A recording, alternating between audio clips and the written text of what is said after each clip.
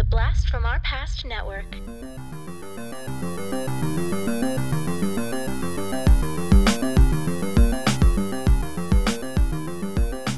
Hello and welcome to the Blast from Our Past podcast. We're the podcast that gives you full-on movie breakdowns, TV show reviews, and a whole lot more, all from the things of our nostalgic past. I'm Adam. I'm John. And today we have got a Valentine's episode for everybody of something sweet and loving and romantic. Love is in the air, people. Love is in the air. And we thought we would bring the two most romantic things we could think of. Sleepless in Seattle, fantastic romantic chick flick comedy drama thing. AFI top 10 romantic comedies of all time. There you go. And Married with Children. Maybe not so romantic, but it's about marriage. Hey, it's about love and marriage. Exactly. Exactly. And that's how we kind of tied it in there. We are also going to be doing a recasting of Married with Children. So very excited about those two. You know, I guess they're kind of related, but not really, very different. You need to see both sides of it. Yes, exactly. You know, one is new, fresh love, and one is old, kind of withered, but kind of there love. Kind of. All right. Well, Sleepless in Seattle, 1993 is the year for this movie. That was right in the midst of some, like, real big Tom Hanksy stuff. Like, this is like the Philadelphia, Apollo 13, Forrest Gump, like right around these, like that 92, 93, 94, like years were huge for this man. Yeah. And so here he does a nice little rom-com. How cute. Yeah. Well, tell us, the rest of the world, because the whole entire world's listening, to what was happening in 1993. All right, well, the movie came out on June 25th, 1993. Appropriately, the Billboard Top 100 single for that week is a song called That's the Way Love Goes by Janet Jackson. Come with me, don't you worry. I'm gonna make you crazy. I'll give you the time of your life. I'm gonna take you places you've never been before, and you'll be so happy that you can.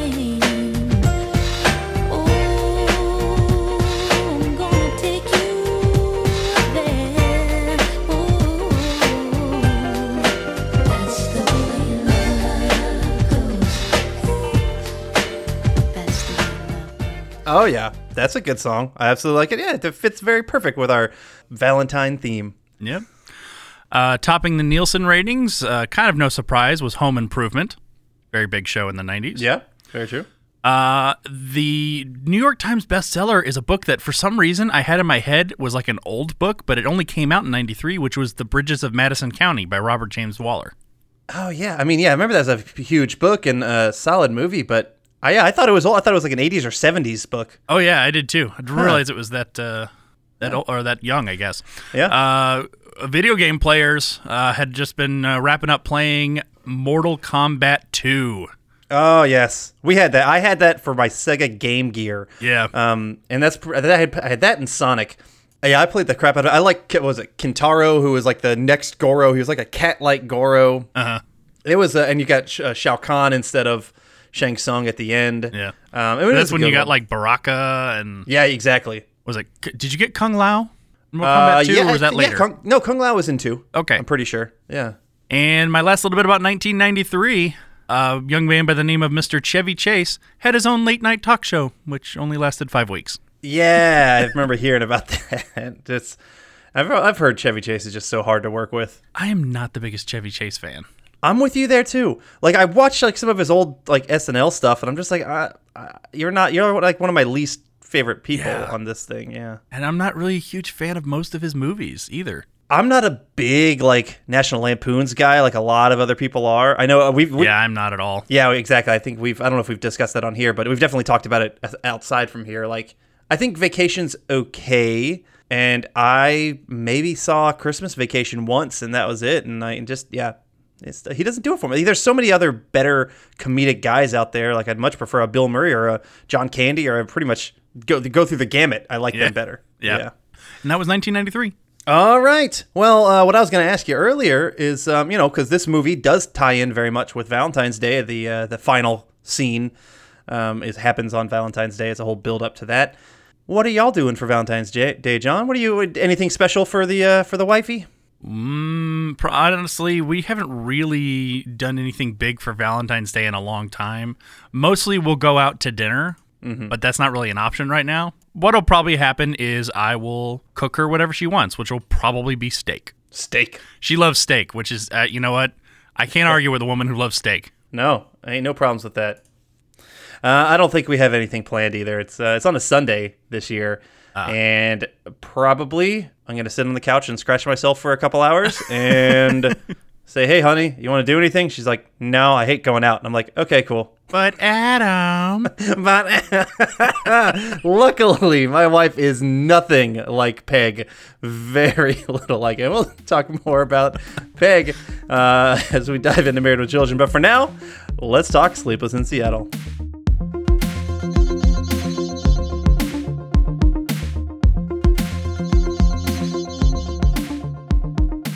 All right, as we mentioned, 1993.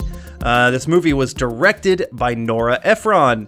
She did movies that most of us have seen, things like Michael, You've Got Mail, Julie and Julia. She also wrote all of those that I mentioned, as well as directing them, and she also wrote When Harry Met Sally. Which is another one that's on AFI's top 10 romantic comedies of all time, so she's pretty good company there. She knows what she's doing in this realm, absolutely. The music was done by Mark Shaman, who has done fantastic things. I think we talked about him before when we talked Addams Family, because he did that. He's done City Slickers, Misery, Sister Act, Ghosts of Mississippi, A Few Good Men, quite a bit of different good soundtracks, or different composing. Soundtrack is something that I'm definitely going to talk about in this movie. Like they had great use of some good classic, not all Rat Packy kind of stuff, but just some romantic, good sounding soundtrack. Songs, yeah. My God.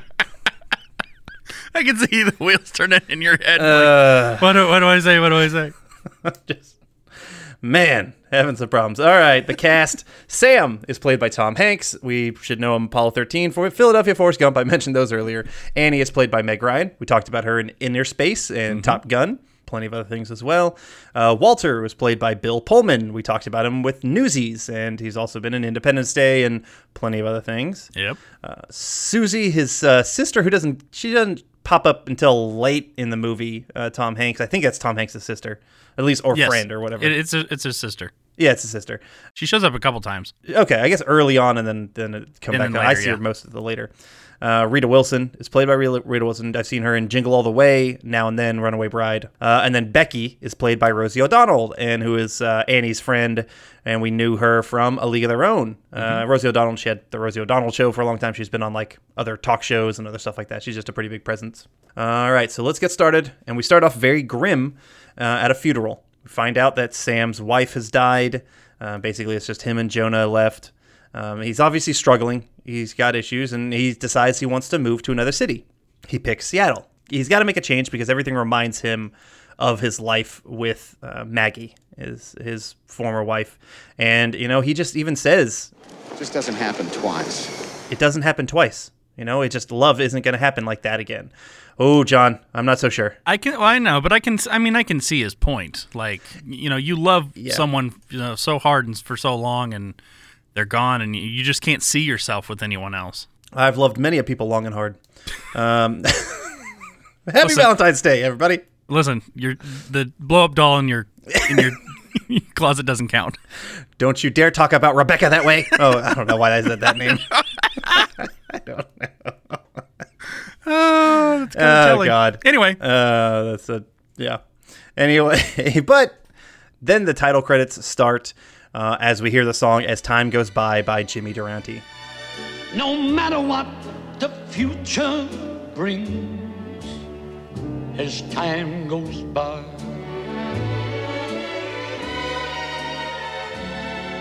moonlight and love songs never out of date, hearts full of passion, jealousy and hate.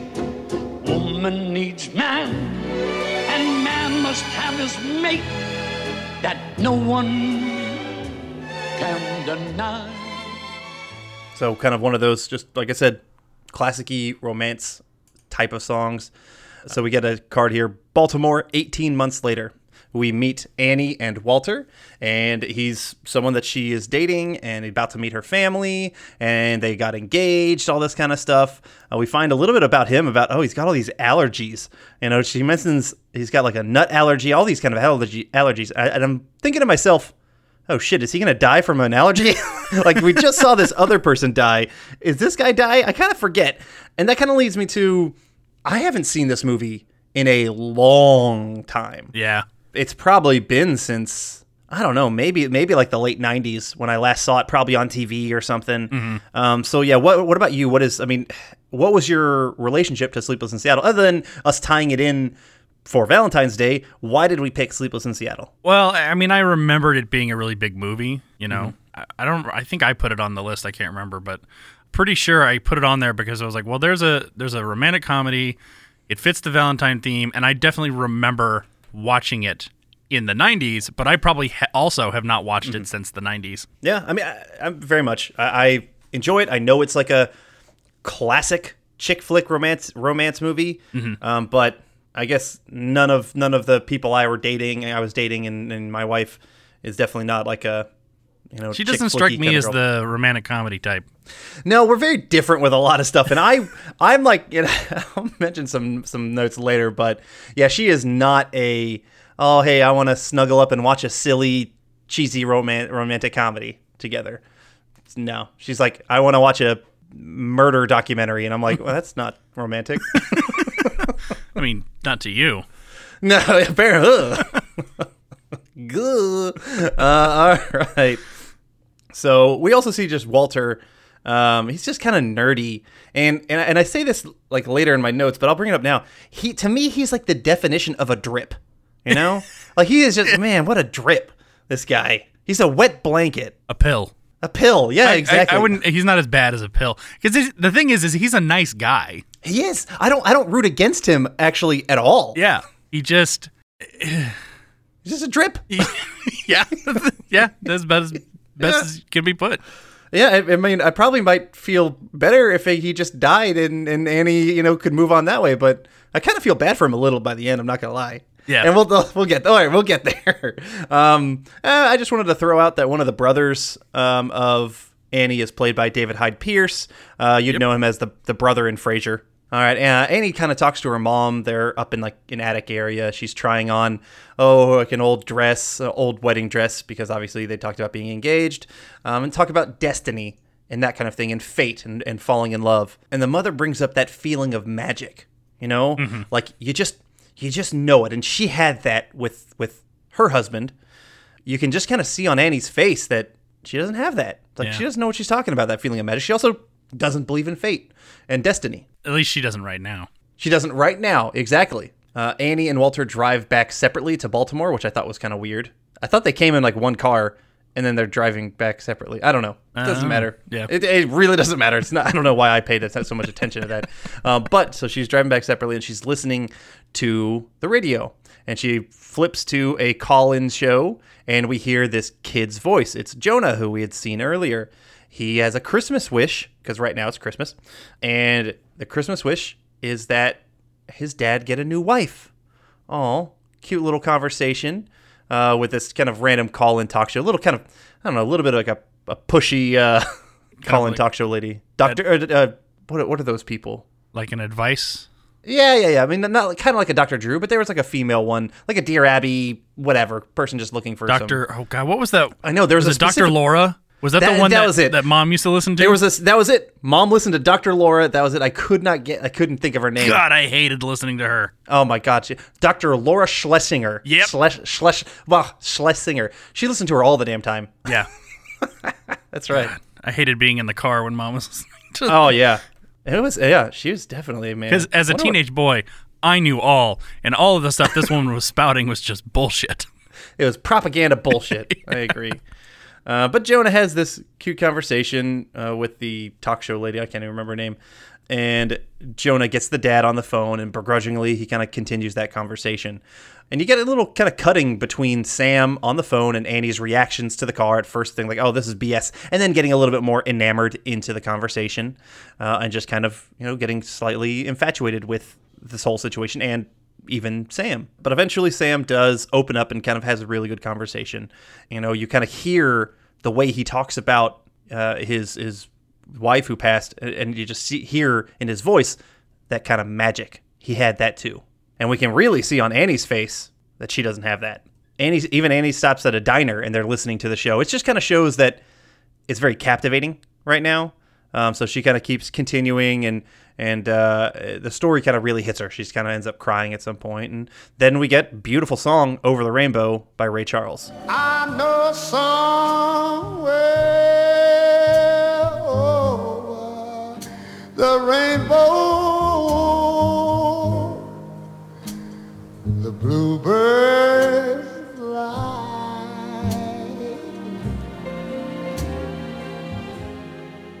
Kind of transitions us into where Annie works. She works at a newspaper.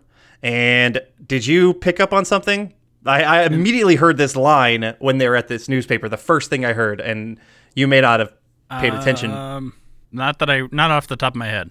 Okay, so I mean, literally, it was an off-screen line where like they were kind of bringing the camera into this meeting room, and someone is saying, because they're talking about what different stories to run on the paper or what to report. He was like, "This man sells the greatest soup you've ever eaten, and he is the meanest man in America." This man, he sells the greatest soup you've ever eaten, but he's the meanest guy in America. And I'm just like, oh, it's the soup Nazi. They're talking about this soup Nazi, and so, which of course the soup Nazi was actually inspired by a real person. His name was Al Yagena. I'm sure I screwed up that pronunciation, but he was an Iranian soup vendor who ran the Soup Kitchen International in New York City. And I think that's the story that they're talking about. But of course, for plebes like me, I associate that character or that person to the soup Nazi in Seinfeld. Yeah. And guess what I'm going to say next, John? Go ahead and say it. I thought you would. How about you do it for me? Because I do it all the time. You do it all the time? Well, not on this podcast. Come on. No, so for you. No, no, I don't do that all the time. I was just going to plug Cartwright a Seinfeld podcast.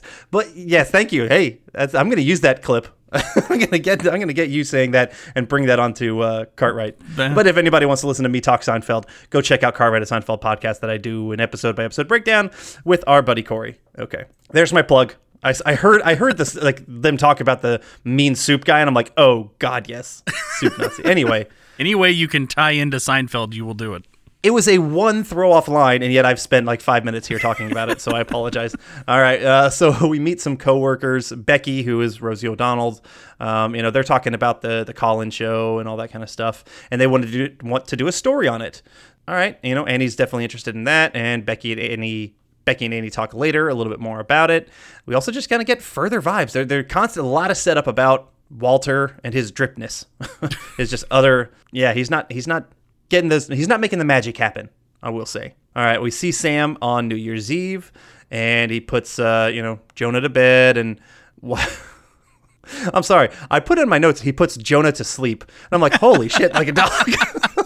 I don't know why I wrote that, and I had to fix it in my head, but yeah, so he puts Jonah to bed, watching fireworks, and he's just kind of sad, and he has like this vision of his dead wife, and it's all kind of just showing how alone he is. And then we get another great song here, Stardust by Nat King Cole. Sometimes I wonder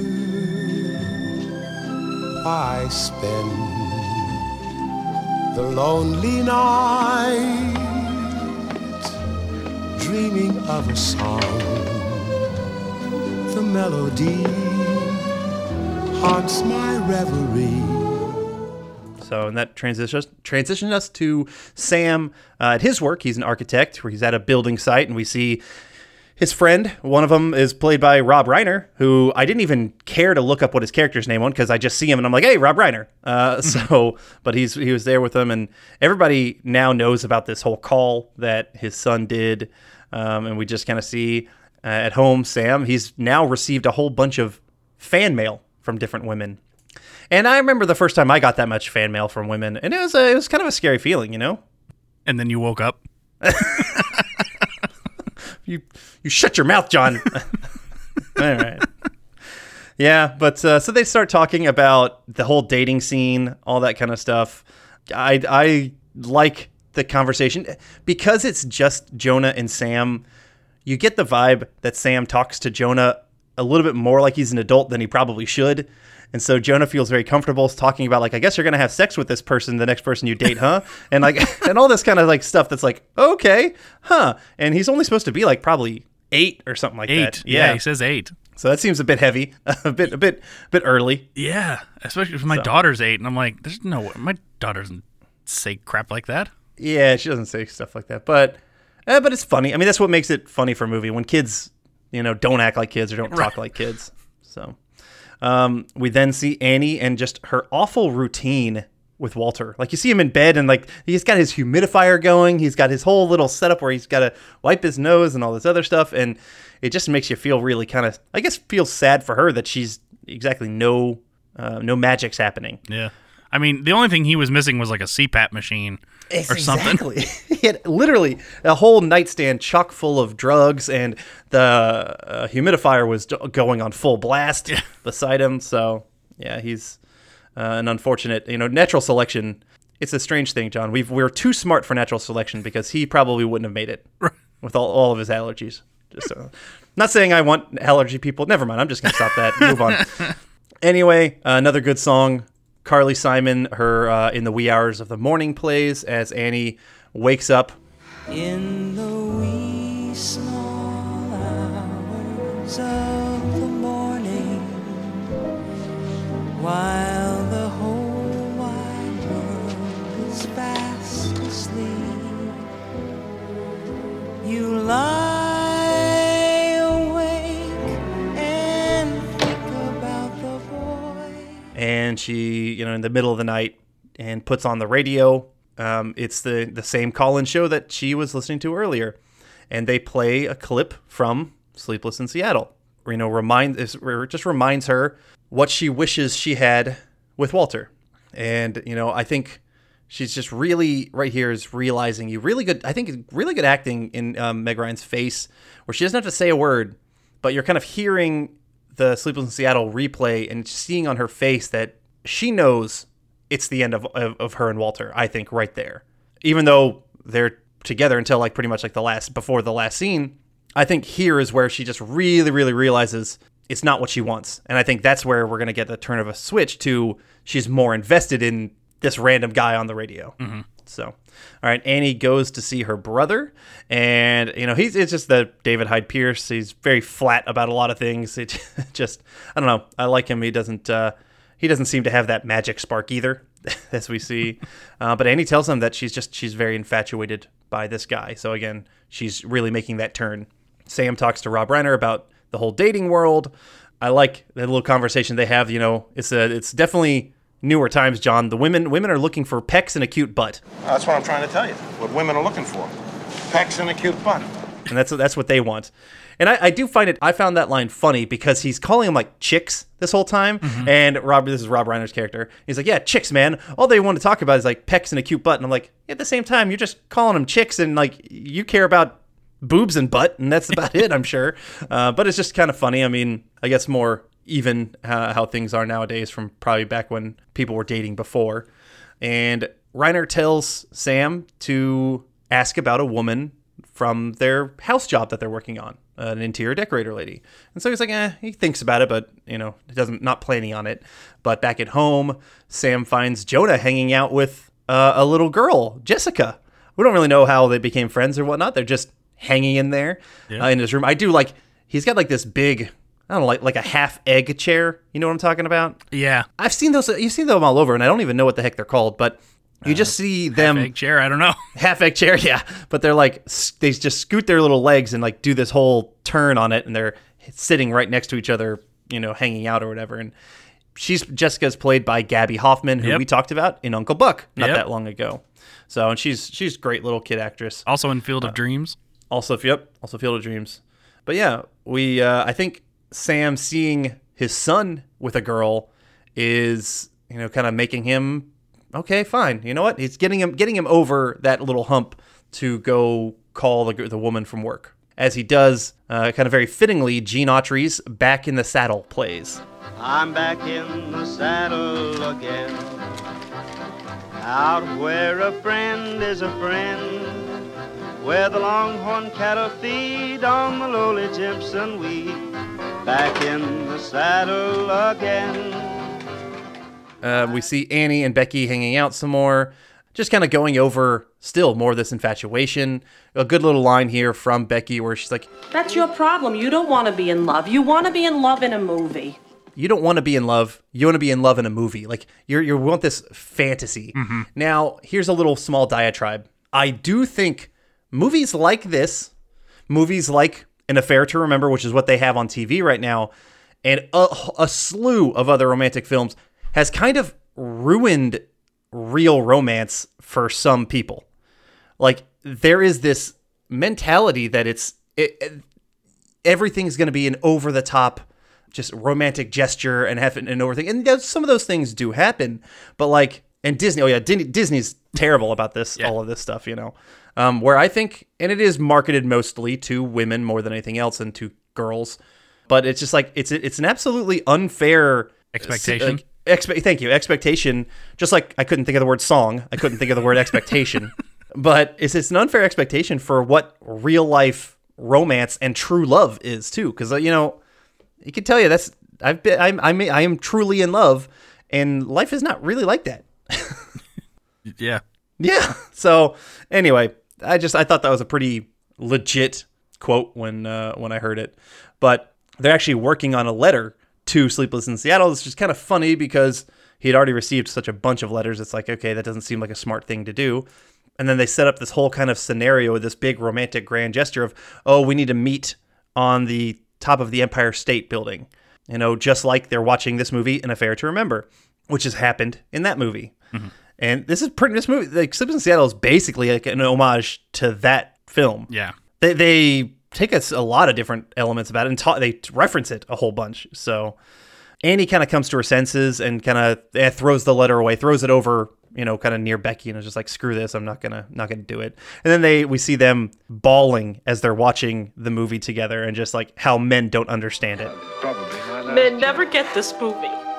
I know. And that's kind of true. Yeah.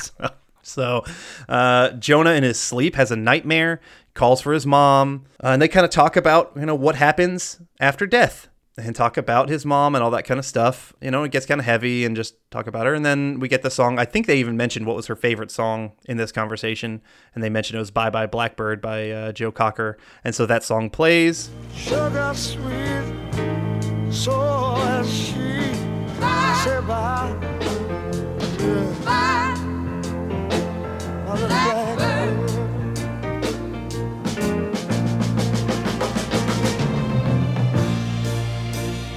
No one seems to love. Oh, understand it now. I gotta say, so they play kind of a lot of like romantic, almost sappy songs. Yes. But they're all good songs. They are. Every single one of them is good. Yeah. I mean, it is a very strong soundtrack. And a lot of songs, too. Like, I noticed earlier on, I was like, man, they needle drop a lot of stuff into this.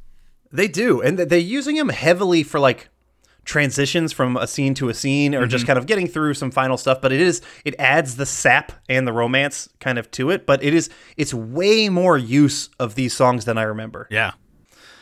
We see Annie and Sam just kind of cutting back and forth between them. They're both feeling very, very alone right now.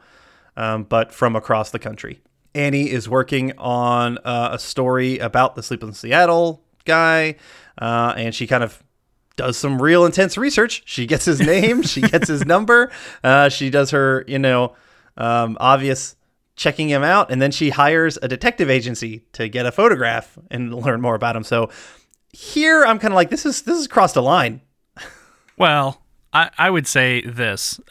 It's the hiring of the detective is a little suspect per se, but when she searches for him, that dates the movie because you can see the technology of the computer. Yeah. Nowadays, all one would have to do is go look at someone's social media profile, which is, unless you keep it on private, is going to be public, and even then, pictures will get out. It's very, very easy to find out what anyone looks like anymore. Yeah, and to find anybody's phone number or address. Like, there's enough sites out there that have that stuff, and it's pretty darn easy to find it. Well, plus you can search any sort of quote-unquote yellow pages now.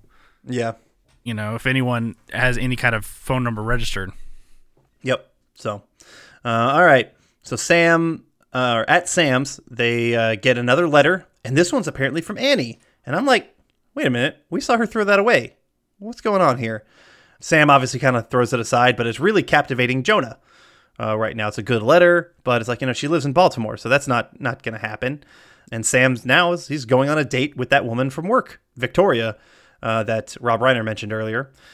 So Jonah decides that he wants to go to New York for Valentine's Day to meet this person, meet the Empire State Building person, the Annie, because she wrote such a good letter. And also we see kind of during the date, things are going okay. He seems to be Tom Hanks. Sam is having Sam's having a good time with this Victoria person, and the detective agency person is taking pictures. So then we kind of cut to a little bit in the future, just a little bit in the future, maybe the next week or a couple next days or whatever. But the woman, Victoria, comes over to make dinner at their place, and Jonah is not impressed by her. He is very just cold. He is a little asshole to this woman. Isn't he? Yeah. It's a bit much. He needs to kind of get popped on the back of the head and just be like, hey, suck it up. I had to say, there would be a point when I would have to lay the law down and be like, this is not your decision, or you've got to just chill. Yeah, he was being particularly just sarcastic to everything that she said, or any kind of thing, that the way he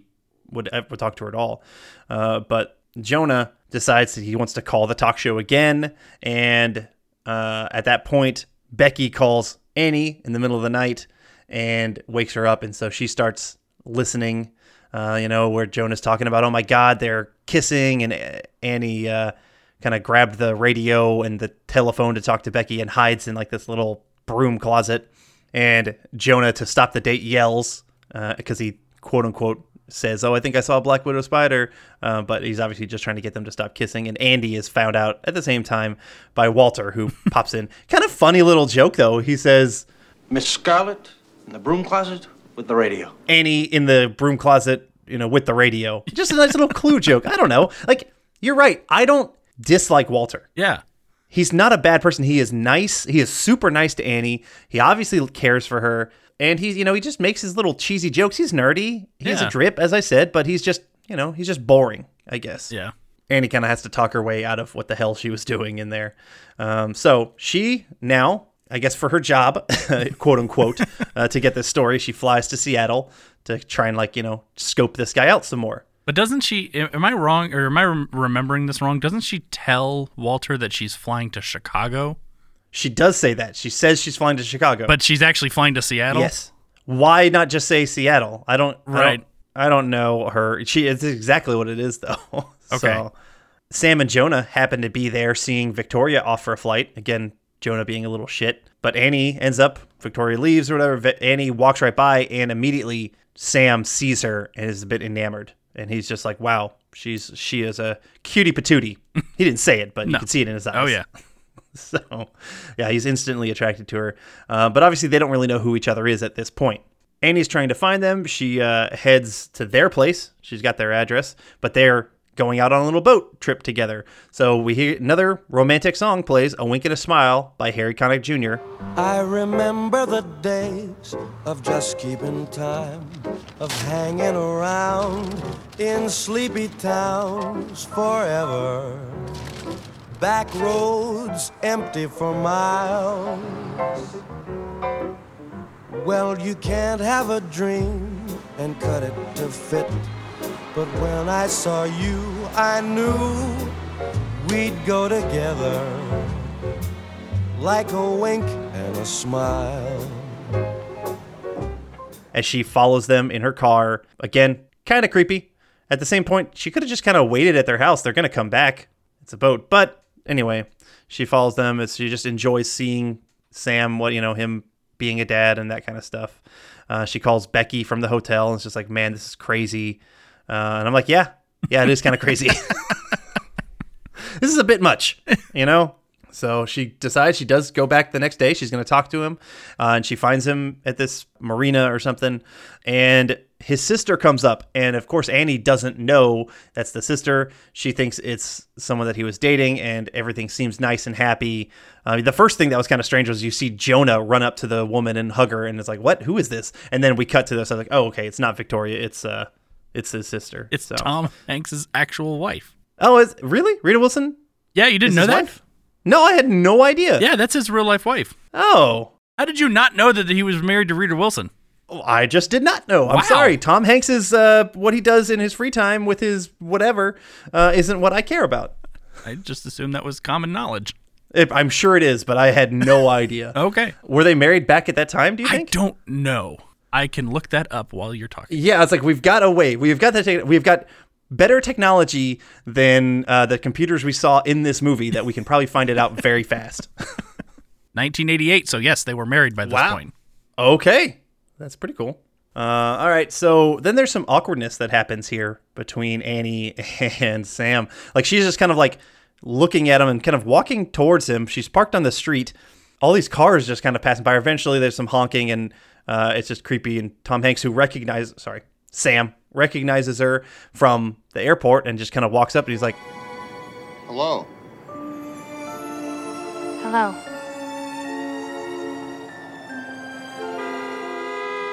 and freaked out by a taxi cab that honks, and so she apparently bolted, and that's all she could really get out. Annie then realizes she's flown back now to Baltimore, and she realizes she got a letter from Seattle. Becky's there with her. We find out it was Becky who mailed the letter, and Annie, didn't do it. So it's like, okay. And the letter is that she got from Seattle was very basic. And so we know it was, I know that it was Jonah who sent it, but they don't. And so they kind of make fun of him for not being able to write well. I thought that was just kind of cute. A joke that the audience is in on, but they're not. Sam talks to his sister and her sister's husband about Victoria and all that kind of stuff. Tells them about the show and all the stuff that they didn't know about that Jonah did. And also there's this one letter from a woman that Jonah really wants him to look into, which is Annie, which we know, again, is the person that he said hello to, that he's infatuated with, but he doesn't know that. And so it's all kind of just like, damn it, will they, won't they? I know they like each other. Just freaking kiss, man. Anyway, Susie says it's just like An Affair to Remember, kind of gushes over that movie some more. And then I really like Sam and his brother-in-law doing like a whole little fake gushing over the Dirty Dozen as totally different vibes, chick flicks versus guy movies. Mm-hmm. Just a cute scene, I thought. We cut to Gabby Hoffman, I think Jessica was her name, watching An Affair to Remember, and even she is like, this is the greatest movie I've ever seen. Again, tying in that trope about, chick flicks, and she decides to use her mom's computer to book Jonah a flight to New York. I guess they didn't establish if he stole her mom's credit card or anything like that. I was just about to say, I don't know how she paid for it. Yeah, they didn't talk about that at all, but because they mentioned cash earlier, they're like, well, that can probably just pay for the taxis. Right. Although her mom is a travel agent, right? I really didn't pick up on that. Okay, well, maybe it's I'd never really dealt with travel agents all that much, but it might be something where maybe she has like some sort of line of credit. Yeah, with the thing, and so she was able to just kind of get one that'll just be paid later. I'm trying to make this work in my head. I know. I was saying, like, we've got to figure out all the technical details. Don't just let the magic happen. that's how we do here on Blast from Our Passes. We tear your movies. I'm turning into you, Adam. I know. Isn't that great? Isn't it a fun feeling? So we're getting close to Valentine's Day, and right now Annie's kind of like, okay, you know what? She's decided she's over the Sleepless in Seattle guy. She's feeling okay about Walter right now. And we hear Stand By Your Man by Tammy Wynette play. So they really did pick songs that are really fitting in really well with at least what's happening in each scene.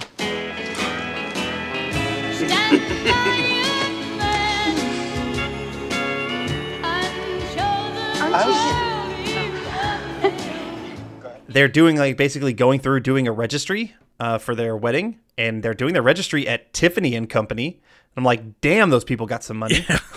Guess my registry at Walmart wasn't good enough, but we did two places, Walmart and Waffle House.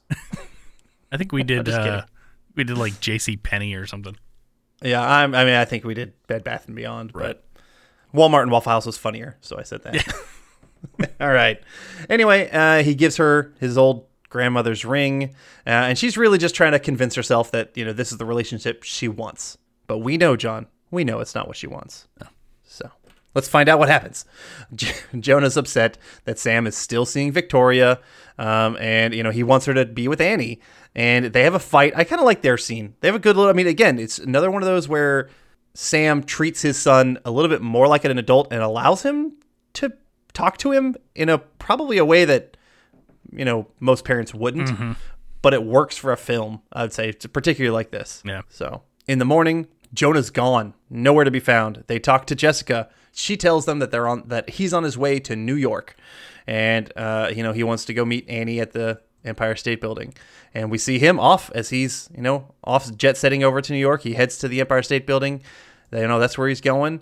He starts asking a bunch of people, "Are you Annie?" No, none of them are Annie. Oh, God. It's going to fall apart, John. See, here's where I'm going to turn into you, Adam, and say that this never would have gotten this far, because even at this time, all they would have had to do would be to call the airline, tell them that this passenger was on it and that he wasn't supposed to be there. Yes. And that he was a kid and he wasn't this old, and then they would have just held him there at the airport until Sam was able to make his way there. You're right. That's all they had. All they had to do was call the airline and be like, "Hey, my son is currently in flight to New York. Stop him. He is 8. He cannot beat you up. I promise. Just hold him down, and I will fly over there and get him." You're right. That's all he had to do.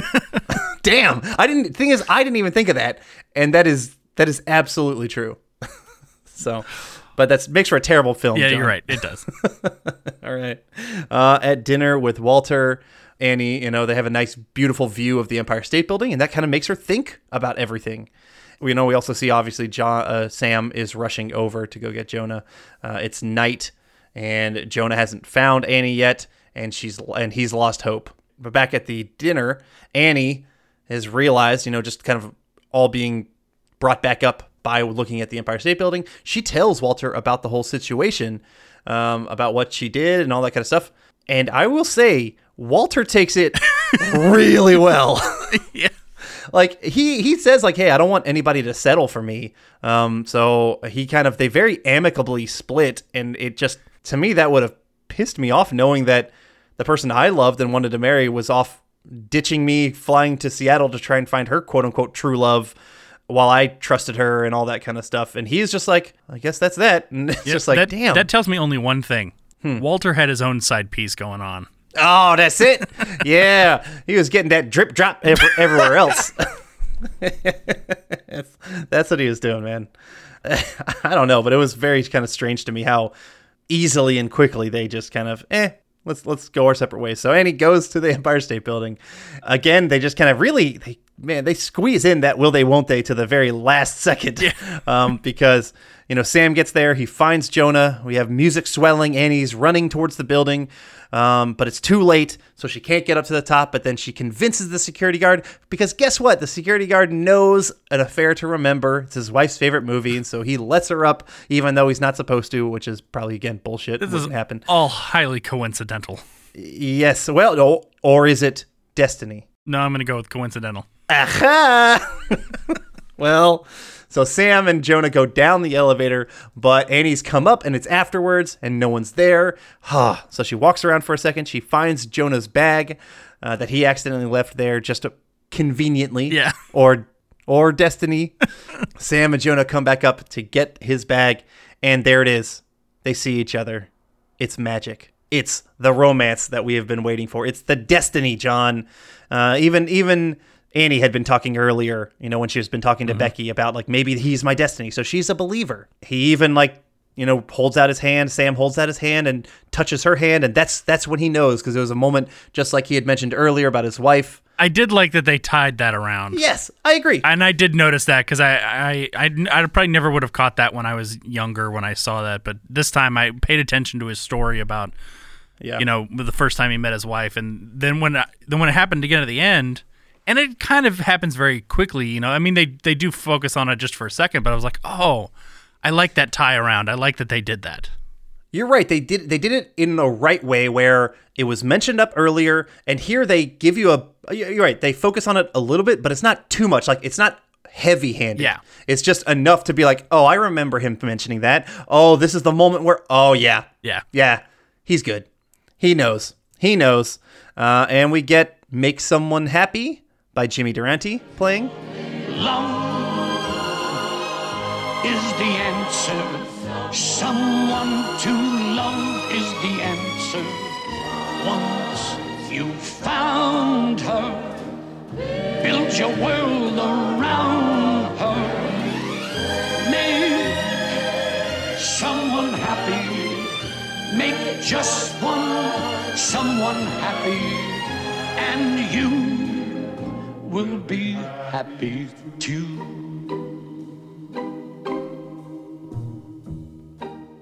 A great song, another great old romantic song, very sappy. They get into the elevator door closes, and we get this awful CGI spinning Empire State Building. This does not hold up. No, it doesn't. It looked really bad, and I think they probably just should have... That little graphic that they have there of like, they pull out from the Empire State Building, it's the U.S., and then here's some kind of like stars shooting up into the sky. It was unnecessary. It looked bad. It was completely unnecessary. Go to the State Building, the doors close, fade to black. Yeah. Done. I don't need that other part. Yeah, I agree. So, but, when we actually get to our final credits, the song When I Fall in Love by Celine Dion and Clive Griffin plays. When I fall in love, it will be forever, or I'll never fall in love. Oh, I'll never fall in love. And that is the end of our film. Cute film. Yep. Kind of flew through it, but I mean, it's cheese. That's it. Let's start with you, John. All right. Love to hear your thoughts. So, it's never been a movie I've gone back. I'm not, and that's not to say I don't like romantic comedies. Some romantic, I love the movie Love Actually, and I would totally classify that as a romantic comedy, and I could watch that movie any time of the year. I think it's a great film. Sleepless in Seattle, I think it is a very well done film. It ties everything together that it needs to, but it never really touched me in the way it was supposed to. Now, granted, You didn't get that. You didn't get that Sam Annie touch at the end. No, and I'm not. And a lot of it, I'm sure, has to do with the fact that I was very young when the movie came out and when I first saw it, and it's not been one that I, have ever really wanted to go back and rewatch. Now that to say, I was kind of surprised when I told my wife that I wanted to watch it. She was excited to watch it. Okay. I didn't realize that she loved this movie, and she did. And so we watched this together, and that experience of watching that with my wife was very nice. I watched it with my wife as well, but she was behind me making snarky comments the entire time. It was not a romantic, snuggly, let's, love up on each other and watch this for Valentine's Day. No, I thought the movie was trash, but not that kind of trash. Okay. It's chick flick trash. It's cute trash, very cute trash. It's cute, cheesy, trashy, but not in not in a as not a trash film. It's just like the movie knows what it is. It's sap. Fair. It's romantic comedy, and it's the kind of romantic chick flick trash you want to put on when you want to be snuggled up and just watch a silly, cheesy movie together and kind of believe in destiny and true love and that kind of stuff. And so it really hurt me for watching this movie, just having those damn snarky comments from my wife the entire time. I'm just kidding. No, that was fine. That's her. That's what she does. I will say for me, it actually kind of hurt breaking it down for the podcast. Mm-hmm. I couldn't just get a big blanket and snuggle up and watch it. And my wife's not really that kind of person anyway. She's not a romantic comedy. She's very much I'm reading, don't touch me. Yes, that's absolutely. Leave me alone. I need my space. And we have our own little wonderful magic that happens on our own way that we don't need the snuggly things. But sometimes I do like that stuff. So sometimes I force her into it and it works out. But because I didn't watch it like that this way, I didn't have as good of a time, but my respect for the film is there. As you put it, it is very well put together. I really appreciate it, and I can see the massive appeal and why it was so big and why it is one of the better romantic comedies and romantic chick flicks out there, whatever. Why it's the best, one of the best romantic movies. You don't have to be a chick to like this movie. Yeah. I definitely would enjoy it if I was in one of those situations where I was dating someone who did like these kind of things and wanted to do that. But yeah, just because I didn't have the best time watching it for this doesn't mean I don't think it's a worthy film. It's absolutely a worthy film. I just didn't have the best situation to set it up for success. Yeah. But over than that, it's still solid.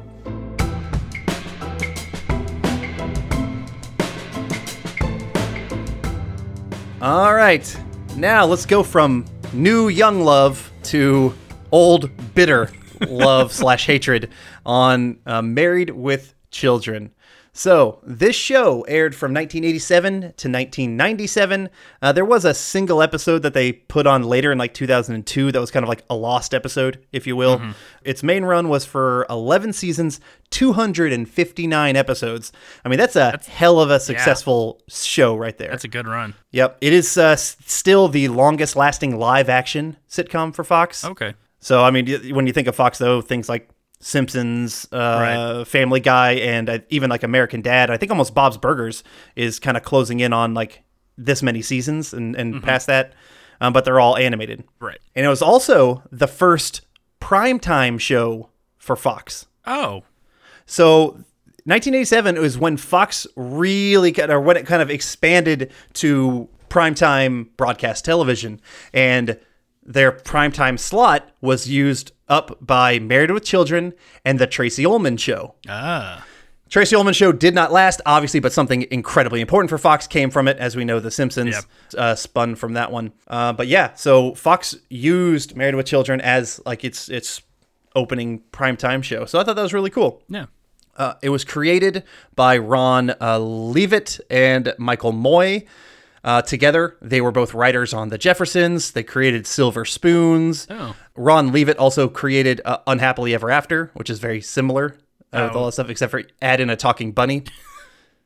The one with Nikki Cox and the talking bunny. Oh, yeah. And then Michael Moy was also the creator of 227. Okay. Let's talk about the cast for Married with Children. Al is played by Al Bundy. This is the Bundy family. Al is played by Ed O'Neill. Most people would know him nowadays from Modern Family. Yeah. He's been on that for quite a bit.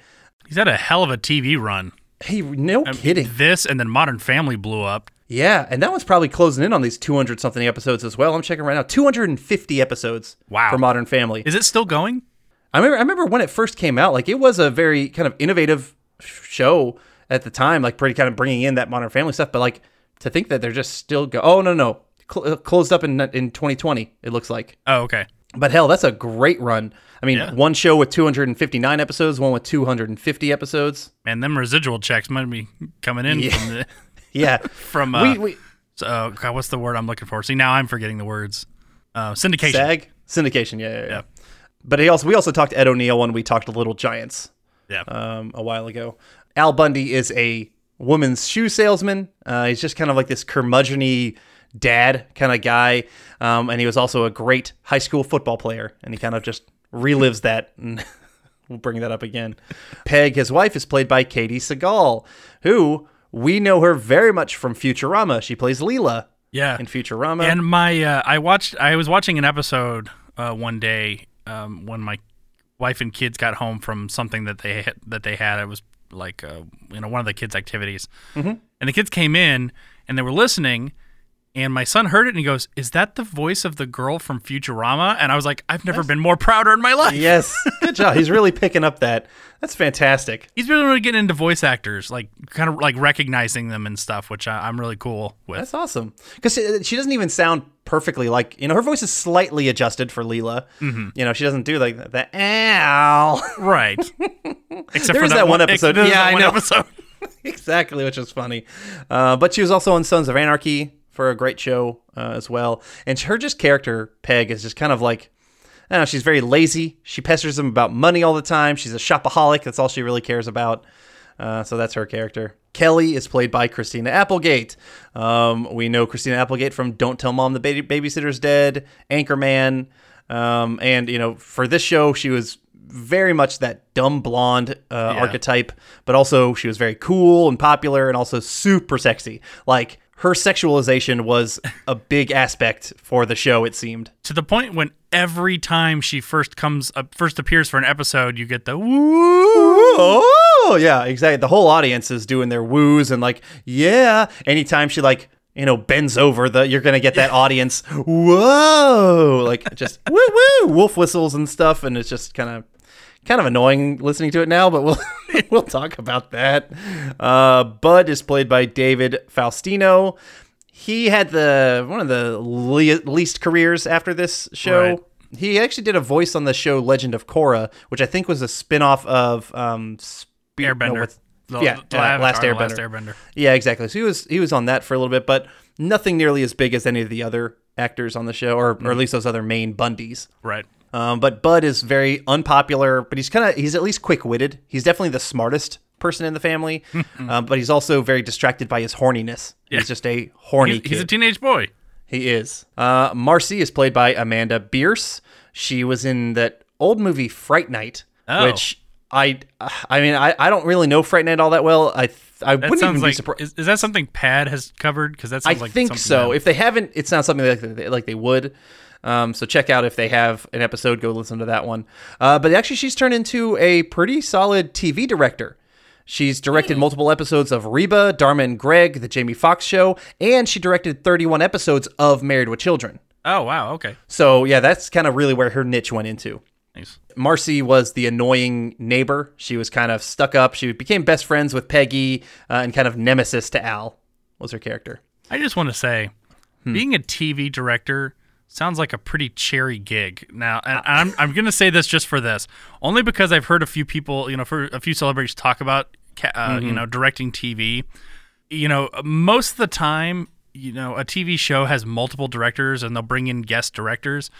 Especially if it's a TV show that's been running for a long time, it does. And that's not to say you don't have to do anything, but like a lot of these shows have been running for a long time, so you don't really have to do a lot because they already know what to do. I would think so too. I never personally worked on like long running TV shows like this, but I would think like by the time you've had a couple seasons under your belt, you know what the look is, for everybody, all aspects of the show, like they know what they're doing. There's a formula. Like almost all shows follow a same formula, especially sitcoms. And so I agree. I feel like it would be a nice cherry gig. And I felt the way about, I'm going to kind of tie this into music a little bit. When I've played with, in orchestral situations, playing with like school orchestras, collegiate orchestras and that sort of thing, a really good orchestra doesn't need the conductor. You really just have the conductor to kind of start everything off, especially if it's a piece that kind of runs itself. Like you don't need them to really give you a lot of cues or anything like that. A professional orchestra doesn't need the conductor. They literally could just have the concertmaster count everyone off and then just run the whole thing on their own. Yeah. But they still have it there for show. I mean, it does, a good conductor adds a lot of visual to what would be kind of a boring situation going to see an orchestra in person.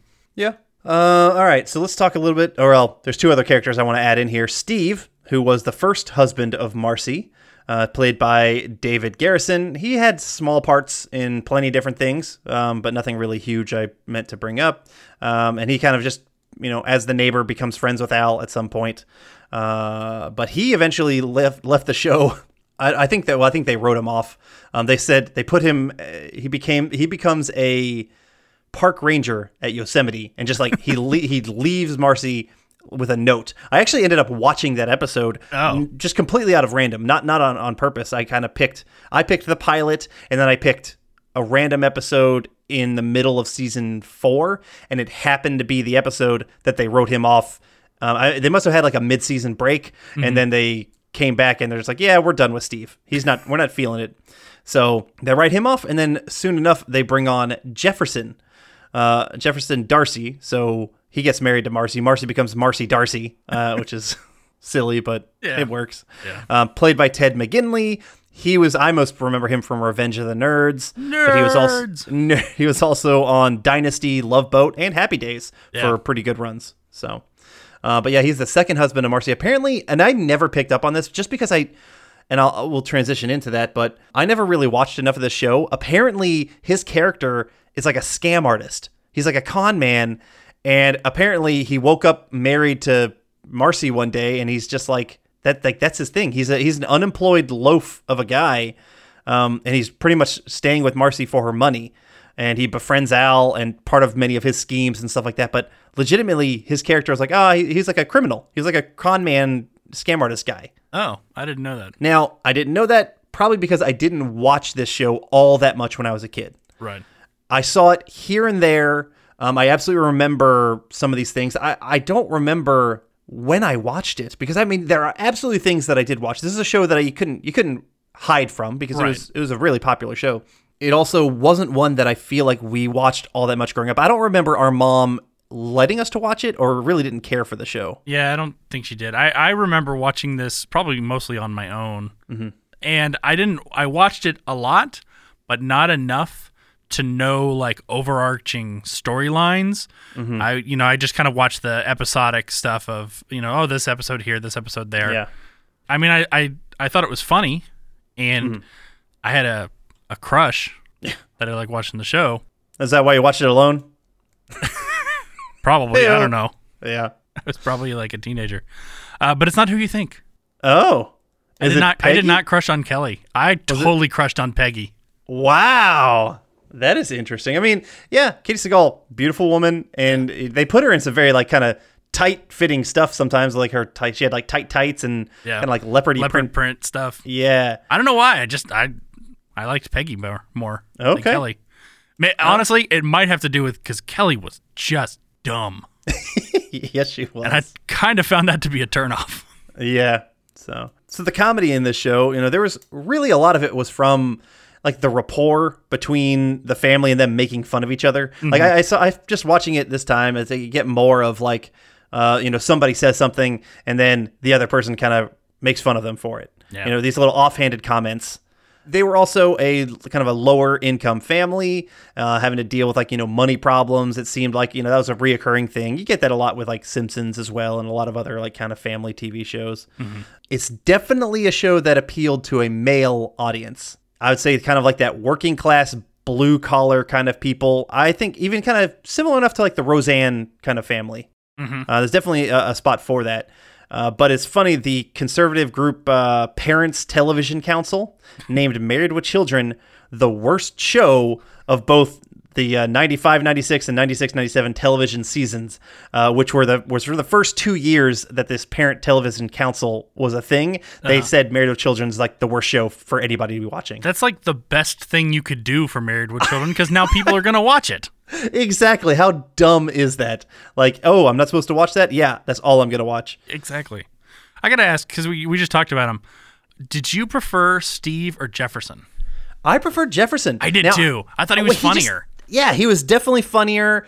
I don't know. Yeah, Steve, not to tie it too much, he kind of seemed like a drip as well, to go back to Walter. Not very much like Walter, but right. Jefferson at least just kind of had some more personality. Yeah, well, also, like, whenever Al would make fun of Marcy, Jefferson would laugh at it. Yes, yeah. Very true. Yeah, he was a dick.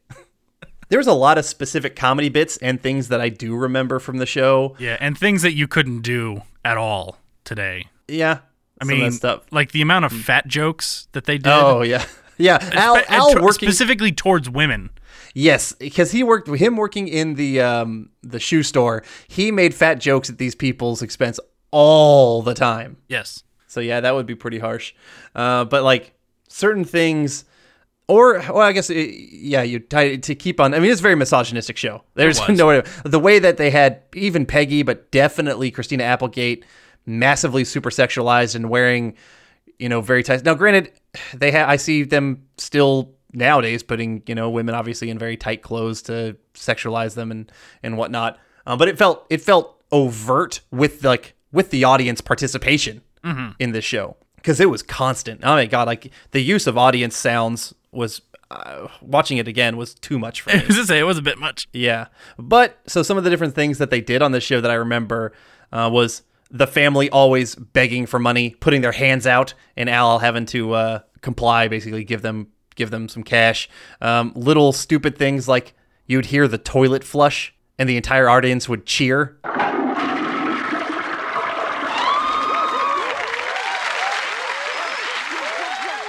Woo! Yeah! The toilet flushing. Al's taking a poo. Like, hilarious. Obviously, one of the biggest things I remember is Al sitting on the couch with his hand down his pants. Yep. And it wasn't even like all the way down. He just kind of like tucks it in there. Yeah. Yeah. Now, I'm absolutely when no one's around. Not when no one's around. I mean, I think a lot of guys. Sometimes you got to scratch. Sometimes you sit into the TV and you enjoy a good scratch. Yeah, very few things feel better than a good scratch. Al, obviously another thing, him just reliving his big rant about scoring 4 touchdowns in a game for Polk High. Who? Bundy! B-U-N-D-Y, Al Bundy. Made All City back in 66, 4 touchdowns. And I'm not talking the whole year.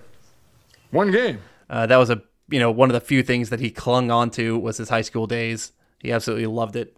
But because now his glory days are gone, John, and we see that he's not loving life. Also, he used to read a magazine called Biggins. Yeah. I always remember Biggins. They constantly talked about like him going to strip clubs and all this other stuff. Like, right.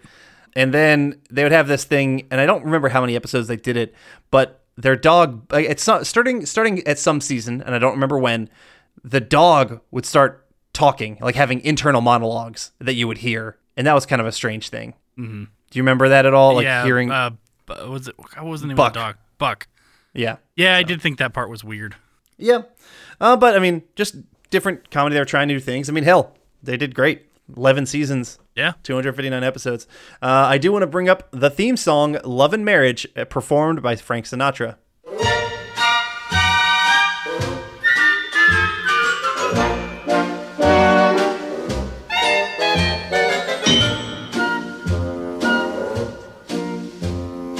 Love and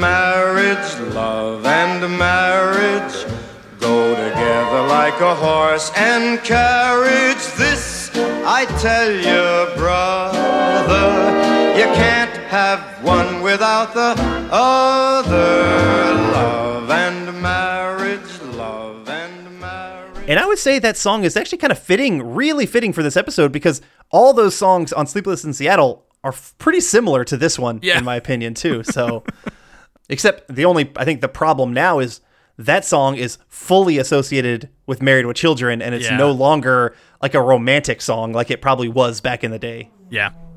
So how many episodes did you watch for this? I only watched a couple for this, but I've actually watched the show on and off a little bit over the last few years because it's on Hulu. Yes. Yeah. So I had actually started watching it a little bit here and there. I rewatched the pilot, and then I watched a much later episode, which was really a weird episode because it was one where Al makes a deal with the devil and then ends up going to hell, and then his whole family and the Darcys end up in hell. Wow, that is a way jump the shark kind of. Yeah, and the devil was played. And the weird thing was, I looked at a list of best episodes, and that was like on the top. And then I watched it, and I was like, "Really? That was? I don't think that was the best episode." And the devil was played by Robert Englund. Oh yeah, Freddy, Freddy Krueger. Okay, that's a good casting. Yeah, and he was funny, and it was a weird episode. That very much sounds like it. Yeah, that sounds like probably like a season 8, season 9, or they're kind of starting to make some crazy ass stories. Yeah. Yeah. Like I said, I watched a good few from season 4. I didn't really jump down, and then I watched. It's probably like 4 episodes that I watched, and I'll just kind of roll into my final thoughts on this, unless there's anything else specific you wanted to bring up about Married with Children. Nah. The show is okay. I don't think I can say that it holds up. Mm-hmm. It is very misogynistic, and it's pretty damn crude. And I know that's part of the appeal for some, and I don't dislike that type of humor. Like, that doesn't bother me.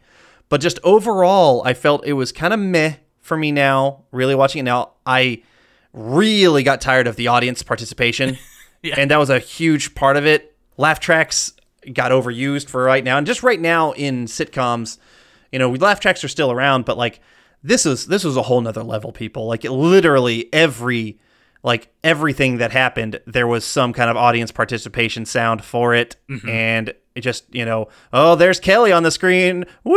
I got a boner. Look at me, audience. I got the boners, chock full of boners for the audience. Oh my God, Al flushed a toilet. Hilarious. I didn't get it now watching it. I just didn't think it held up. I think it was definitely a product of its time for the kind of late 80s, early 90s sitcoms that could be edgier, where you went through a long spell of sitcoms that were copy paste, boring, they are the same old. Mm-hmm. And here Fox brings in some shows that are edgier, for broadcast TV, that is something different that a lot of people probably hadn't seen before. And so that was for its time. But now, I mean, shit, you can go on and see some real crazy stuff to where now you go back and watch. It's tame. It's absolutely tame for its time. But it's annoying and not done smart enough for me. I think they really kind of appealed, not to sound too bad, but to like the lowest common denominator for intelligence level on the show. It has its moments and it has some of its heart. When the family has to stick up for each other, they will, mm-hmm. but they're gonna make fun of each other up until that moment completely. So yeah, I don't see myself going back and revisiting Married with Children personally. I didn't have a great time. That's fair. I really didn't either, especially the earlier episodes. It's one of those shows that I definitely remember watching as a kid and enjoyed then, but it's very much a product of its time. Mm-hmm. And probably just needs to say there, a lot of the humor was problematic. So I don't see myself going back, and I tried, like I said, I tried kind of going back to watch some episodes and before this, before watching this for mm-hmm. this podcast. And I didn't make it that far in before I stopped. And so I don't see myself continuing. If it pops up and I have a beer and I'm already scratching myself, maybe that's the right time to get me for the show. But it's certainly, not one I'm going to reach out and watch together with my wife. Right.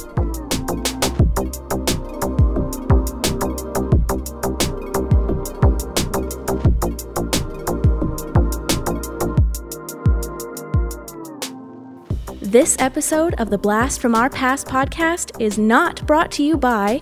Are you over 30 and tired of trying to find the right single man or woman? Then do what I did. Pick up your phone and call the romance hotline. 1-900-909-8000. I was skeptical the first time, but it's been really comfortable and fun meeting interesting singles like you over the phone. Hear recorded personal messages now by calling 1-900-909-8000. $2 for the first minute, 45 cents additional minutes. Call the romance hotline now. Bet you'll meet someone just right for you. I did. All right, and now we're going to do the casting portion of the show. As we mentioned at the top, we are going to be recasting Married with Children using actors of today. We are going to do the entire Budley, almost said, I don't know where that came from, the entire Bundy family, and Marcy and Jefferson, because we don't really need to cast Steve. Yeah, fuck that guy. Yeah. So, I had a little bit of a difficult time with this one, because in my head, I'm like, you got to keep the family dynamic is what worked in the show, and so you kind of got to keep that, but at the same time, as I mentioned, the humor was problematic, so how do I consider this? So I don't know. I just kind of went with my gut on a lot of stuff. Why don't we start with Jefferson, and Adam, why don't you start us off? Sure. So yeah, Jefferson, good-looking guy. He was a much better-looking dude than Marcy. If that makes sense. He was a much better-looking dude than Marcy was a good-looking. You know what I mean. I know. And I kind of kept that same, I don't know, classic-y good look for my guy. And I was trying to stick to. They're also Marcy and Jefferson and Steve were kind of the younger couple, even though they didn't really look any younger. Mm-hmm. They were kind of supposed to be a slightly younger couple, and so I did play it that route. So the guy that I picked is 32 right now, so they're kind of doing that young love. That's what I was sticking into it, but I could see him. So that's how at least I played it. And he's kind of got those model good looks, and that's kind of just what I stuck to. I haven't seen much of what this guy does, but I've seen he's at least done some comedy stuff with this movie called The Duff. and probably some comedy enough stuff where he has been in The Flash for a couple episodes, The Tomorrow People, which is a show on CW. His name is Robbie Amell. Oh, that's Stephen Amell's cousin? Okay. Yeah, Stephen Amell, who played the Arrow. Oh, that makes sense. Yeah, I'm pretty sure Robbie Amell is his cousin. Okay. But he just kind of got the good looks that Jefferson had. So that's fair. Yeah, I'm cool with that. Okay. I did not stick to the younger one. Honestly, Jefferson was the one I had the worst time casting. Mm-hmm. And so I just kind of settled on someone, and he may or may not be right for the role, but I wanted to pair him with who I picked for Marcy, and I think it worked. I went with Neil Patrick Harris. Okay. I mean, you've seen him play. I mean, he's a big name guy. Yeah, it's a smaller role than I think he probably would be used to. Maybe they just, he makes more. I mean, Marcy was on like every single episode. That's so true. If you just have Jefferson become a little bit more of like that sidekick kind of character, he does that well. He did that obviously well in How I Met Your Mother as like a sidekick kind of guy, and even his character kind of fits in with, he's kind of the high class misogynist as opposed to like the middle lower class misogynist. But I like Neil Patrick Harris, and I'd like to see him how he would take that role. Okay, I'll take your pity. Yeah, it's not pity. It wasn't pity. It was just interesting. It's just a different take than what I kind of went with. Okay. All right. Well, let's go to Marcy, and I'm going to go first. Here is the one switch up that I did. Mm-hmm. I changed Marcy. Everything else I kind of kept at a roughly 1-to-1. Okay. In mine, it's not Marcy, it's Martin. Okay. And he's going to be played by Nico Santos from Superstore and Crazy Rich Asians. Oh, I love Superstore. Okay, yes. Oh, I like that. And I like that it's a different...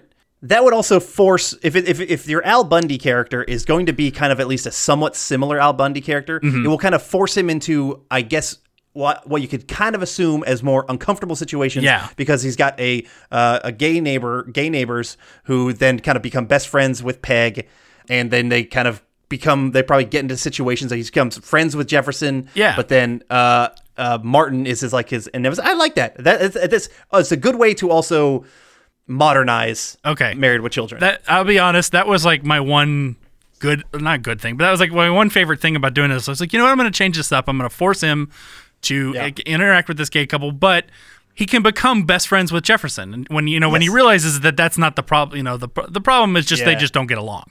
Regardless of anything else, they just, Martin in this case, or whatever you want to call him, and Al just don't get along, and so that's fine. Yeah, I like that. He is awesome in Superstore. He's very sassy, very funny, very, very quick. Him and Cheyenne have a lot of good on that show. I'm a big fan of Superstore, and he is. I could see him being very annoying for like an annoying character that Al would really hate. Yeah, so I cool. like that.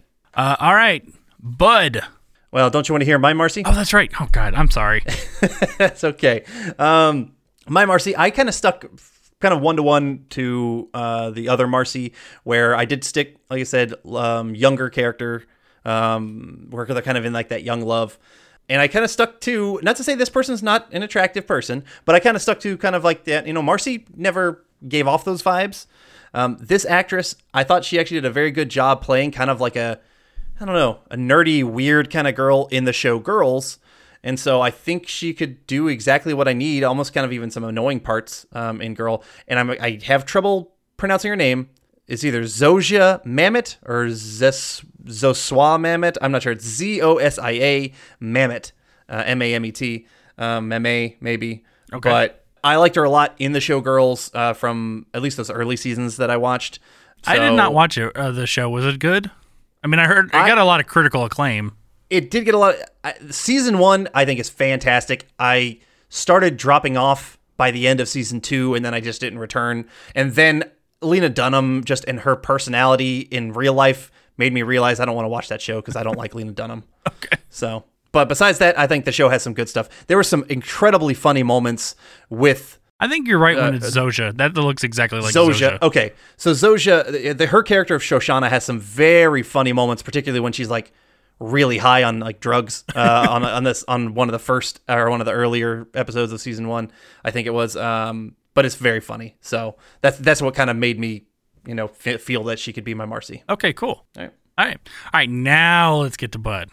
Yes. Now we get to Bud. This was also the other one I had a little bit of a tough time with, but I kind of got through it. Let's start with you on this. Yep. I think my actor is probably he's 19 right now. So I aged up they can all, obviously they'll have to play like maybe a couple years younger, but I'll just tell you, my Kelly's probably going to be in college. I'll say she's maybe not college, maybe community college, Kelly or something like that. If she can even get into college, but Bud is probably like, maybe a little, they're both a little bit older than what the original show started with. So my actor, he has done some different sitcom stuff. He was been in a sitcom called Instant Mom for 65 episodes, so he understands kind of sitcom life. And he's done some other small things. He doesn't have a bunch of credits, but I'm sure he could do what I needed. I went with Tylen Jacob Williams as my Bud. Okay. That name sounds familiar. I wonder if I've used him in a casting. It's possible. I don't really know anything about him, so plus it's it's kind of kid acting casting. Kind of. I just noticed he hasn't done acting since 2017, so maybe he's moved on. But it's time for a comeback, Tylen. Let's do it. I believe in you. There we go. This is the show that's going to bring him back. Yep. I kind of went with an old standby. Mm-hmm. Bud he's funny but kind of awkward in a way. So I went with an actor who's kind of playing that part now.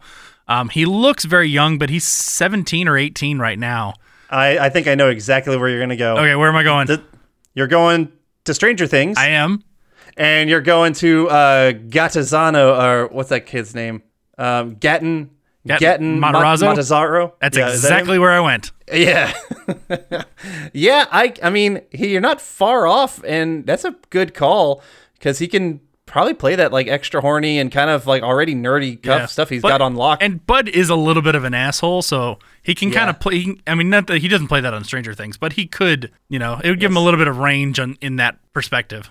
Yeah, I agree. I think it's a good call. Okay, cool. All right, Kelly. I did have a little bit of a tough time with Kelly, but she is one-dimensional. She is one-dimensional, and I don't know that anyone would want to play that, so you'd have to change it up a little bit. Yeah. And that's not to say she can't be sexual, but we might have to adapt the character for modern time. I had a little bit of a tough time with this because I didn't know where I want, but I think I did the same as you. My Kelly is going to be in college. Not high school, especially because like you don't need to sexualize high school girls. Yeah, let's sexualize college girls. Heyo, we know they're legal. Oh, jeez. So my actress, I think she's in her mid-20s right now. Not mid-20s, like early 20s. So it could still work. I went with Chloe Grace Moretz. Okay. Yeah. That's the reaction I expected. Was okay. Yeah. Meh. Not to say I didn't like think of her, I guess, at some point too, but yeah, I mean, I think she's better than that role. You're probably right. Yeah. That's why I said we were gonna have to change the character up somehow. Yeah. Do something to make her a more appealing character. Fair enough. All right, who did you go with? Not Christina Applegate. Kelly is, as I said, very one-dimensional, and so I don't know. I was looking for a very attractive person, and I said, so this one's in college. She's 22 right now. I'm sure she could play exactly what I need. She is very attractive. She's done some comedy stuff. She was in one of those American Pie bajillion movies that they do. This one was called American Pie Presents Girls Rules, and I'm sure it's terrible. But she was also in some different shows. Also did a voice for the Lion Guard up until 2019 for just a few episodes, for 6 episodes. But she's done multiple different stuff. She was in a show called Lab Rats as well, which is kind of, I think, a comedy kind of show for like Disney back in the day. But her name is Madison Pettis, and she is gorgeous. And I'm like, yep, you could be the next hot one-dimensional Kelly. She is gorgeous. She is absolutely gorgeous. She's been in a lot of stuff. Yeah, she's got a good amount of credits. Good amount of stuff. Done some Disney stuff. That's not surprising. Mm-hmm. Yes. Yeah, I think that's she did kind the of voice where of Izzy in Jake and the Neverland Pirates. See, what is that? What is Jake and the Neverland? It's a Disney show, which I know because I had kids who were at that right age. Yeah, she had 93 episodes. So she was on Izzy was one of the main characters. Okay. So, I'm not shocked at all by that one. So, that's cool. Yeah, I'm all for that. All right. And she's hot. Yeah. The one benefit or detriment to having children is you get to know the kids' shows really well. Yes. Yeah, that makes sense. And you have your favorites. As a parent, you have your favorites. They're like, these are ones I can watch. Yeah. I can already say this as a show that I could totally rewatch. If my kids went back to it, I'd actually, and sometimes they do, is Phineas and Ferb. Oh yeah, I think it's one of the smartest TV shows for kids ever made. And she did 11 episodes on Phineas and Ferb as well. So there we go. I think Madison Pettis gets your seal of approval. Yeah, she definitely gets my seal of approval for that one. Okay. All right, Peggy. I was excited about this one. Okay. I'm gonna let you go first, though. I'm excited about this one as well. We've done this a couple times, and I really felt this was the right thing to do for this show. I thought of a couple different people, and ultimately, I just thought, why screw with something? Bring somebody back and make it fit perfectly.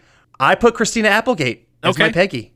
Okay. Yeah. I mean, we've done that kind of thing a couple times, We have. like with and I think it's a cute idea. I think at first she knows that character well, and let her kind of have her own spin. Yeah, she get a chance to playing a different person in that world. Mm-hmm. I'm fine with that. I'm totally fine with that.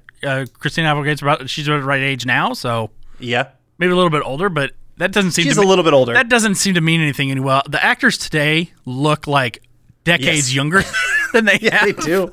So exactly, it means nothing. Uh-huh. You could be 80 years old and playing a college student nowadays. Yeah, very true. Like Blue. You're my boy, Blue. Yep. I did not do that. Oh, okay. I thought you were saying that to really go, oh, I did the same thing. I was like, yeah, I was ready to cheer. No, I'm sorry. I did not do that. I picked a different actress who I love. I think she's an underrated actress and doesn't. I think she kind of got pigeonholed for a while. But I think she did get a little bit more of her acclaim when she was on My Name Is Earl. I went with Jamie Presley. That's a very good pick, and because of things like My Name Is Earl, I think her style fits really well. Yeah, probably in that similar age. No, she's a little bit younger than Christina Applegate. Yeah, I think age-wise, she's right in that spot. She'll definitely continue to bring like that sex appeal that Katie Sagal brought as well, and she kind of just really fits in that. I don't know that kind of that working class lower. Like, I don't want to say lower class, but you know what I mean. The lower working class, income, blue collar. Yeah, working class, blue collar kind of like she does those kind of movies and acts like that very well. So she's a series regular on Mom now. So yeah, she's doing good. Yeah, and with My Name Is Earl as well. Yeah, that's a great call. That's a really good call. Cool. That was my first pick, and I was like, obviously I'm going to pick Jamie Presley. So yeah, she is. Man, she's really attractive. Yeah, she is. Oh God, have you ever seen her? Poison Ivy. Poison Ivy. Yeah. Yeah. Damn straight. Well, I've seen. You've seen the clips. You've never seen the whole movie. Yeah. Yes. All right. Let's move on from that. Speaking of misogynist, let's go to Al. Going to Al. Very misogynist Al, yes. I'll go ahead with my Al. I didn't reach too far for this one. He's played characters not similar to this, but like enough where I could believe the jump to misogynist. I went with Nick Offerman. Yeah, he crossed my mind. I didn't go that route, but he absolutely crossed my mind. And so you just make him less of like, an honorable person and just make him kind of a misogynistic ass, and I think that works. So yeah, I don't dislike it. Yeah, I went with a few very obvious ones, but I was fine with it. Yeah. All right, wow me, Adam. No issues with that one. Wow me. Maybe I'll wow you. All right, this guy. Not to say he's played misogynist, but he's definitely played kind of like man's man. I wanted somebody who had sitcom credit. to his name. So I kind of even thought Jason Lee. He was actually the first name I wrote down because of My Name is Earl and that kind of stuff. So I thought maybe Jason Lee. But then I kind of shifted and I got to this guy. I thought I was just kind of searching around. And I saw him and I was like, you know what? Your character is definitely smarter than Al, but he can play dumb. But he definitely had kind of like that guy's guy mentality when he was playing Dr. Turk in Scrubs. I put Donald Faison as my Al. I like that. And I can see him being like an old high school football star or something. He even kind of has that vibe to him. Yeah. And so I stuck to my guns and I'm like, you know what? Donald Faison I think could do this job. I like that. I like that call a lot. All right, cool. I'm cool with that. I think some pretty good choices overall. Yeah, this was a hard one. It was a hard one for me to get really wowed at. Yeah. And even just listening to us talk about it, I was just like, I like it, but like, this is not getting me super excited. And I'm not sure I want to bring back a show that's like, exactly. How can we, I do like it how you changed it to like, you know what, we're going to, hopefully modernize this up a little bit.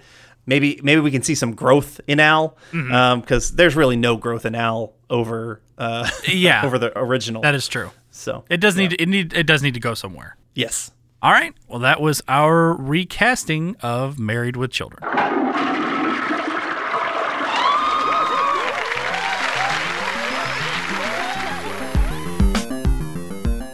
Please join us next time for another album review episode.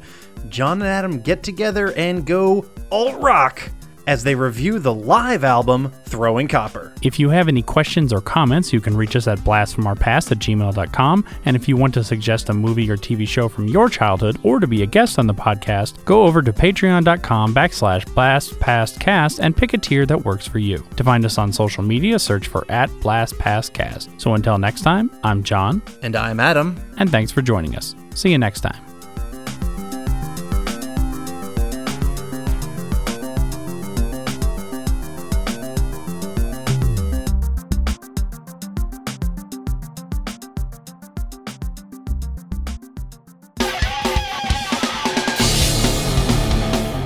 Have you been wondering where's the beef? Well, on our podcast, Throwback Trivia Takedown, you might just find that out, as well as some other things about the 70s, 80s, and 90s. We're a nostalgic-based trivia show that pits two challengers head-to-head in a duel of the decades, with categories ranging from movies, TV, and music, to slang, food, and fashion. You're sure to get the best in retro-themed trivia. So strap on your jelly shoes, grab a Surge, and walk like an Egyptian to your favorite podcast app and check out Throwback Trivia Takedown. I heard even Mikey likes it.